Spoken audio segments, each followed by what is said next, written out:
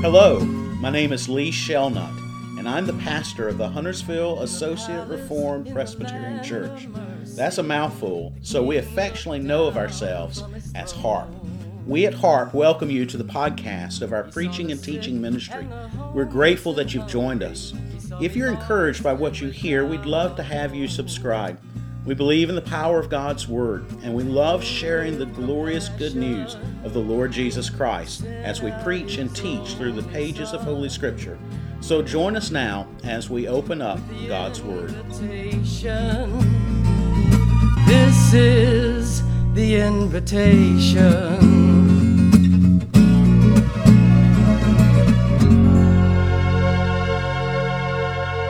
There in your bulletins, we return today to 2 Samuel. 2 Samuel chapter 7, we complete our reading of that great chapter this morning. Let's give our attention to the reading of God's holy and powerful, infallible, inerrant word. Then King David went in and sat before the Lord.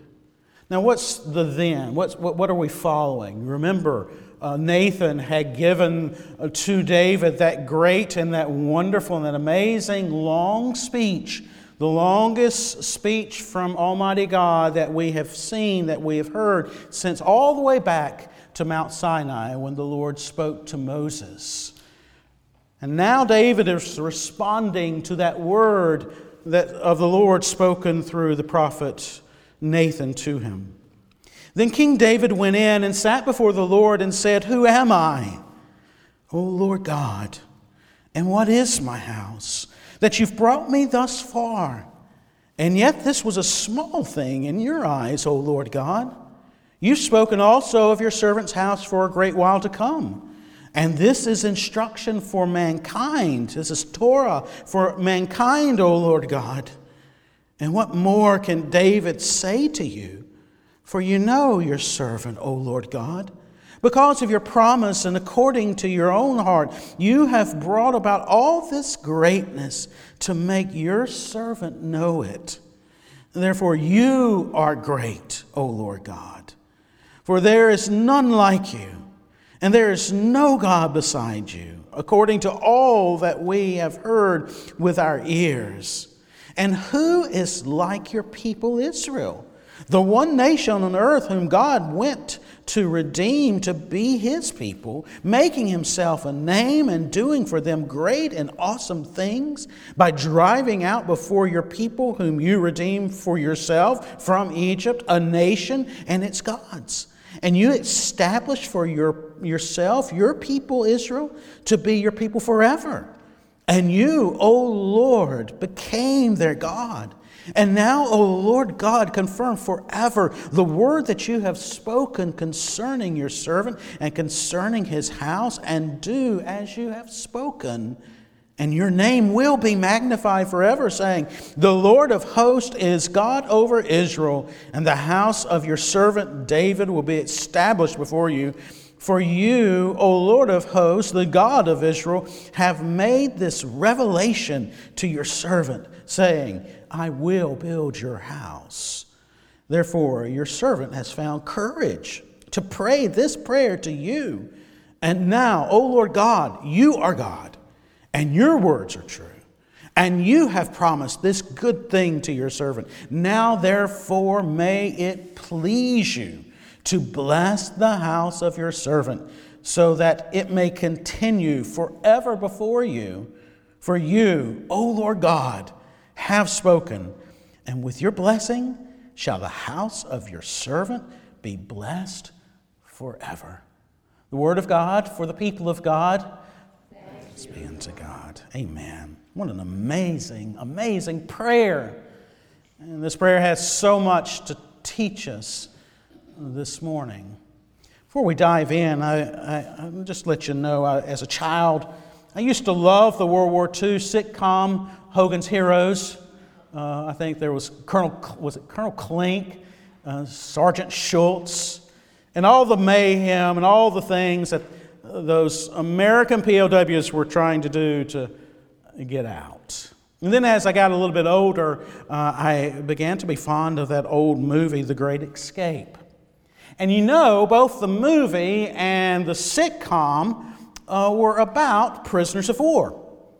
And I've thought about prisoners of war a good bit during my life. I had a great uncle who was a prisoner of war in Japan. And his life was as a POW, it was absolutely miserable.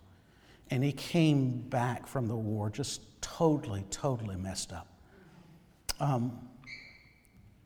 POWs, they find themselves in prisons, and oftentimes they're looking out through a fence with raised wire, and they're looking just a short distance outside that fence to freedom.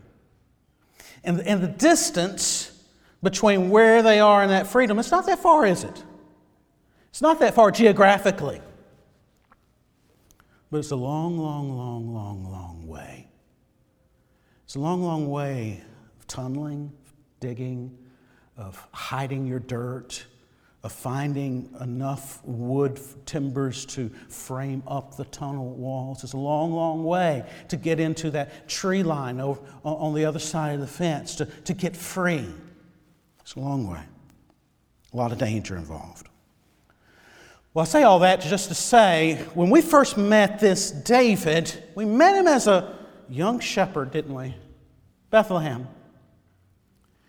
And geographically, it's a very short distance between the Bethlehem where we met King David before he was king, when he was a shepherd, and the King David here in 2 Samuel chapter 7 in Jerusalem. Very short geographical distance. It's a distance of 6 miles. But I want you to think of the true distance between when Samuel went to anoint a new king and now when God establishes this Davidic covenant with this king in Jerusalem. So much has transpired. So much has gone on. And we find ourselves now finally, after that long, not geographic distance, but that long time difference, that long amazing spiritual difference, we find ourselves in this banquet of words. In this great chapter of a great speech of a gracious God to this very human king, and yet a great king, a king through whom God would bring about the greatest of kings, the King of Kings and the Lord of Lords, the Lord Jesus Christ as Messiah for His Israel, for His people. It's a pretty astounding thing once you think about this distance. We find ourselves finally here in this text, and I want us to look at this text. I want us to think about where we've been just briefly at the first half of the chapter. We saw revealed to us in the speech that Nathan gave from God to David. We saw something of the great wisdom of our God, something of the great and astounding, and it still boggles my mind, the humility of our God and the amazing grace of our God. And we've seen how that wisdom, that humility, and that grace is seen supremely revealed to us in the Lord Jesus Christ, the one who humbled Himself even to the point of what? Death on a cross for His Israel, for His people. That's what we saw, and we thought last week of what that should cause to happen in us. We should revel in this glorious God, and we should sing His praises, and then we should go out and live as those who know something of His wisdom, His humility, and His grace, right? That was what our response should be. Today we come and we see what David's response to that same speech, what David's response was. And the way I'd like for us to tackle this text, I want us to first of all see what David didn't pray, what he didn't say, what he didn't do. Then secondly, I want us to see what he did pray, how he prayed, how he structured his prayer. And then lastly, I want us to see what he did as he prayed. Okay? What he didn't pray, what he did pray, and what he did as he prayed. First of all, and I think if you meditate upon this, there's some great lessons to draw. What did he not pray? Think about your own heart. Think about your own life in this fallen world. David had great plans. It was even a good plan. He wanted to build what? A temple unto the Lord. Great and glorious plan. And as I mentioned earlier this morning, I'm imagining David thinking about that. And I don't think it was just, okay, I'm going to build a temple. I think he was already planning. He was already considering the architect to use. He was already considering the contractors to use. He was already considering where he would get this supply, these supplies, this. I think his plan was probably pretty fully orbed, already there. And then God comes along, slams the brakes, and says, what? No, you're not going to do it. Do you ever have plans in your life that are pretty far advanced? And they could be very good, wonderful things. And you've poured lots of energy into them. And you're going, and you're going, and you're going, and then all of a sudden, the brakes are slammed. What is your temptation? What's Lee's temptation? What's our temptation when that happens? Our temptation is to be mad. Our temptation is to get disillusioned. Our temptation is to be what? Bitter. Bitter. Do you see any bitterness in David's words and prayer? No. No. Why? Because grace is at work already in his heart. Yes, my plans were great. They were good. They were a means of giving thanks unto the Lord. But that's not what God wants. And God loves me. And I love him. And I'm going to trust. No bitterness. He who has ears, let him hear. The second thing to notice about what he didn't say is he didn't balk at grace.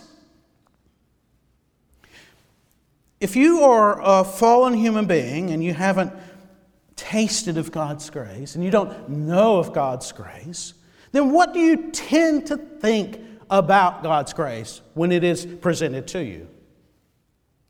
If you're a fallen sinner who hasn't been changed by grace and you hear, listen, sinner, nothing in your hands you bring, simply to the cross cling. It's not about what you do, sinner. It's about what God has done in Jesus Christ. The person whose heart hasn't been changed by grace balks at that. Why? Because we want to claim what? Some of the credit. But notice, is that the response of David here? Lord, are you sure about that? I mean, I'm ideal to build this temple for you. I've already got the architect, already got the contractors, already got the plans, already got starting to get the supplies. And by the way, if you go into 1 Chronicles and read later, the chronicler gives us a little bit more information. And it does seem as if David started getting supplies ready and gave them to his son. Do you see that balking? No, you don't. You see, Lord, you're great. You see, God is great. God is good. Let us thank him for everything. Let us thank him for everything. What he didn't pray, may we not pray certain things. May we, by God's grace, not grow bitter when our plans don't come to fruition. Let us not pray balking at grace, but pray, oh Lord, always give me open hands. Now, notice how he prayed. Notice how he prayed. It's amazing. It's an amazing, amazing, amazing prayer. It's hard to get out of. I'll tell you that, and I'll warn you ahead of time. It's hard to get out of this prayer. Notice the structure. He starts with praise, and then he goes to petition. Starts with praise, goes to petition. In the praise, he first starts praising God for personal grace. And then he moves from personal grace to praising God for kingdom grace. And then after that, he launches into petitions. Petitions based on promised grace. Okay, let's dive in. Praise. Notice the place in which he places praise and adoration and devotion to the Lord in his prayer. First, at the very beginning, in an extended fashion, because he knew to whom he prayed. Do we remember to whom we pray? If you're like me, so oftentimes what do we do? What does Lee do? He rushes into prayer with my what? My petitions, my supplications, my needs, my desires, my hurts, my wants. And I just launch in. Instead of this, what does David do? Praises God extensively for who he is and what he's doing, what he's done, and what he's promising to do. Praise. Now you ask, Pastor Lee, can we ever go directly to God with our petitions? And I think the answer is yes. And I used this morning an illustration taken from Luke chapter 18. And if you remember that passage, Jesus talks about a Pharisee and a publican, a Pharisee and a tax collector. They both go to the temple and they both pray. And the Pharisee prays first and he says, oh God, and he says, I thank you. And you think, oh, he has started out right. He started out well. He's doing the right thing. And then he says, I thank you that I'm not what? Like all these others. And that I am like this. And these are the things I've done. And I'm not like that dirty, rotten tax collector. The Pharisee.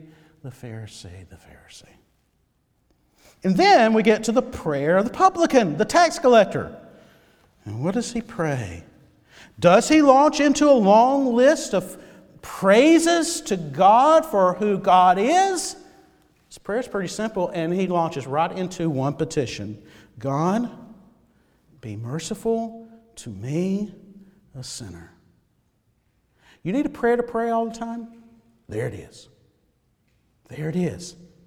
God, be merciful to me, a sinner.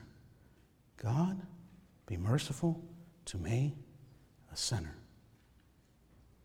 Some even practice that, say that with their heartbeat, with their breath. God, be merciful to me, a sinner. He launched into a petition, but notice the petition flows out of a heart that recognizes the God to whom he turns. It's powerful, merciful, gracious. Can you just launch into petitions? Yes, you can, but they need to come out of a heart that recognizes and loves and adores God. But I think we would be well served to follow the example here of David. Praise first, praise first, praise first, then petition. Notice the basis of his praise. Again, I said he talks about personal grace and he talks about kingdom grace.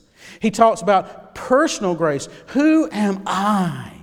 And Buddy has picked a wonderful song for us this morning. Who am I, O Lord, and what is my house? In verse 19 he says, your servant's house. Verse 20, for you know your servant, O Lord God. Verse 21, the second part, to make your servant know it. You see, David is not saying, Lord, I hear that you're a good God to other people. He's saying, no, I've experienced it. I know it personally. You are a good God and gracious God to me. And I've known of your grace. He says, I've known of your past grace, doesn't he? Your past preserving and protecting grace. Notice the second part of verse 18. Who am I, O Lord God? And what is my house? That you have brought me thus far. That you have brought me thus far. There's so much packed into that, isn't there? Think back of all the sermons we've already preached and we've already had on the life of David. That's a part of that thus far. Calvin said that David was saved from 1,000 deaths. And so have you been. So have I been. saved from so many deaths, saved from so many struggles, so many pains, so many heartaches. I know there are things I've been saved from, things that I could have died. You could have died. We've been saved from. There's so many of those things we know, but just think of all the things that we don't know, and yet we've been saved from. And David prays such a prayer. What does your own, "You have brought me thus far," what does it include? What are the things you know are included? And just imagine this. There's tons of stuff you don't know you've been saved from. And you've been saved from the answers you wanted to your prayers oftentimes. And that's been good, because you've been saved from so much that would have hurt and would have hurt others. He's also talking about and praising God for future promised grace. Again, the passage, the prayer is just ignited by the promises of God. We see that in verse 19, verse 21. We see also that he's praising God for God's sovereign eternal grace, his sovereign electing grace. Verse 20, notice that. "And what more can David say to you? For you know your servant, O Lord God." Now that particular word "know" there, it's not really, in the way David is praying this prayer, he's not really saying, "Oh Lord, you're omniscient. You know me. You know things. You know all things." As wonderful as that is, and he does talk about the omniscience of God, and he does praise God in his prayer in Psalm 139 for everything that God knows. That God knows and has searched him out. You know, when I sit down, he says unto the Lord, and when I rise up, you discern my thoughts from afar. You know that beautiful Psalm 139 where David is praising God for his omniscience. As wonderful as that knowledge is, and as much as it should elicit not only David's praise of God, it should elicit our praise of God, that's not really the idea of knowing that he's talking about here in this text. As wonderful as that knowledge is, that omniscience is, the knowledge that David is speaking of here is something more intimate. The knowledge that he's praising here goes beyond just knowing about. It's the knowledge of intimacy. Again, think through the way the Scriptures use this idea of knowing. You hear that such and such knew his wife, and she what? Conceived. That's the knowledge of intimacy. That's the knowledge of love. That's the knowledge of choice. Basically, what David is saying here, he's basically praising God. He's saying, "Oh Lord God, out of all of humanity, you've chosen Israel. Out of all Israel, you've chosen Judah. Out of all Judah, you've chosen me. Why, O Lord?" It's a praise of astounded wonder that God should choose him. If you are a child of God, you are known by God. You are beloved by God. You were chosen by God from eternity past. And guess what that should do as you consider that? Shouldn't it call forth praises from your breast? Shouldn't it call forth praise coming out of your mouths? If it doesn't, dear ones, and I know sometimes we're spiritually dull, and I know sometimes we're sleepy, and I know sometimes our minds are distracted, but if it never calls forth praise out of you, if instead you've got this sort of attitude, "Oh, well, of course he chose me. Big deal." Then my question is, what does that sort of attitude reveal? Particularly if that's your attitude all the time. Could it be that it reveals an unconverted heart that truly doesn't know God's grace? David praises Yahweh for His past, preserving and protecting grace. David praises God for His promised future grace. He praises God for His electing sovereign grace shown to him and his family. But he goes on. You'll see that in verse 19 where he talks about all this was Torah, was instruction for mankind. And then you see it in verses 22 and 23 and down in 24 where you see this grace shown to David and his dynasty and the king that was to come was also for Israel, for the people of God. A redeemed Israel, redeemed out of Egypt and redeemed for the Lord. Redeemed from a kingdom of darkness, redeemed for God of glory. A prayer of praise for kingdom grace, for preserving Israel. You see that repeatedly, don't you? Forever, forever, forever. This continues. God's people will always be His people. He'll never leave them or forsake them. And therefore, it's also a praise for God's kingdom grace, which is kingdom grace for God's covenant people. He will be their God. They will be His people. Think about that. And then he does what? Then he launches into petition. All that praise and then petition. We don't have time to break down the petition, but here's the main focal point of that second half of the prayer. He prays what? The promises of God. He prays the promises of God. When things don't look like they're going the way it should, guess what we should do? Take the promises of God upon our lips and send them forth unto the Lord, knowing that our Savior will intercede for us. Take the promises of God and pray them and pray them and pray them. Pray the promise that He is your God and you are His people. Pray the promise that He'll never leave you or forsake you. Pray the promise that Jesus is the bread of life that is yours. Pray the promise that all those who follow after Jesus have eternal life. Pray the promise that the gates of hell shall not prevail against the church. Pray all these promises again and again and again. What a glorious prayer. Praise and petitions. And done boldly. Done confidently. And now let me ask you, is that your prayer? Is that the way you pray? Is that the way we pray?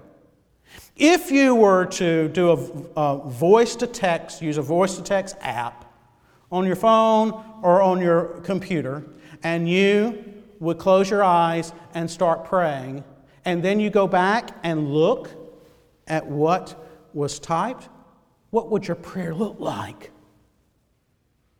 Would it look like this? Lastly, what David did as he prayed. Just a little bit of verse 18. Very first part of the very first verse we read. Then King David went in and sat before the Lord. Went in where? What's David been concerned about? The Ark of God. The Ark of God outside his palace window. And the Ark of God is what? In a tent. Where's the in? I think what's implied is David went in and went to. And you think about how brave this was. He went in before the Ark. Why? He wants to be near God. The God who saved him, the God who's given him all these great promises, the God he loves. He goes in, and then he does what? He sits. If I'm not mistaken, this is the only time, at least in the Old Testament, where we see this posture for prayer. The postures for prayer are standing, they are kneeling, and they are laying flat out. They're not sitting. That's the way we pray, isn't it? Something's not right. I hate to say that, but something's not right. He goes in and he sits. Now, what's that sitting mean? Well, I think maybe some of it's humility. And I think maybe it's like Mary. What did Mary do? She went in and she sat at the feet of Jesus to listen to him. I think there's that. But I also think he goes in as what before God? He goes in as God's vice regent on earth. He goes in as King David. And sitting in essence upon a throne. And then he prays. And I don't think David had a clue as to what he was picturing for us. Go to Hebrews chapter 10. Hebrews chapter 10. Here are these verses. Hebrews chapter 10, verse 11. And every priest stands daily at his service. The priest going around in the temple didn't sit down. He stood, offering repeatedly the same sacrifices which can never take away sins. But when Christ had offered for all time a single sacrifice for sins, he sat down at the right hand of God, waiting from that time until his enemies should be made a footstool for his feet. For by a single offering he has perfected for all times those who are being sanctified. David, in going in and David sitting down before the ark, is picturing for us the greater David, the Son of David, Jesus Christ. What a beautiful prayer. What a wonderful model, right? But how utterly convicting it is. I don't pray like this regularly. If I were to read on my screen those prayers that I have used that voice-to-text app for, they don't look like this. Not enough. And I'm convicted of it. But brothers and sisters, let me end it this way by saying, this prayer, even though it's a model for my praying, shouldn't drive my focus to be upon my praying. It's not about my praying. What's it about, brothers and sisters? You know this. It's about Jesus' praying. Go back over to Hebrews chapter 7, verse 25. Begin with verse 23. The former priests were many in number because they were prevented by death from continuing in office. But he holds his priesthood permanently. There's that forever again. Because he continues forever. Consequently, he's able to save to the uttermost those who draw near to God through him, since he always lives to do what? Make intercession for us. It's not about your prayer. It's not about my prayer. It's about his prayer on our behalf, always to the Father. Praying, Lord, Father, this is what we've promised. This is what they're praying. Let's give it to them. And if he prays that way, guess what's going to happen? Everything he prays for. As unstoppable as a story I told this morning, I'll tell it now. Story of a well-built, strong, Scottish Highland Presbyterian pastor in the 18th century. His name was Aeneas Sage. Aeneas Sage was a pastor in an area of a well-known laird or lord. And the man who was the laird or lord was well known for his evil and his wickedness. And Aeneas Sage decided, I'm going to the laird's castle and I'm going to set up catechism class. And I'm going to catechize the people of the castle and the people of the area. So off he goes. And he knocks on the castle door. And the laird comes. And Aeneas Sage said, I've come to discharge my duty unto God, to your conscience, and my own. The evil laird responded, I care nothing for any of these three. Out of my house, or I'll turn thee out. Mr. Sage, well-built, stocky, strong, Presbyterian pastor, responded simply, if you can. And then he commenced to give the laird a catechism lesson. And the laird ended up on the floor, hogtied, hands and feet. And Mr. Aeneas Sage then says, okay, everybody in the castle, in the area, it's time for catechism class. And nobody refused. Nobody refused. Why? Here he was, powerful man of God. You've got an even more powerful and glorious one who is making intercession and praying for you and me and this congregation and the church of the Lord Jesus Christ throughout the known world. He's praying for us now. And guess what? His prayers will be answered. For you, for me, and for all of His beloved. Let's pray.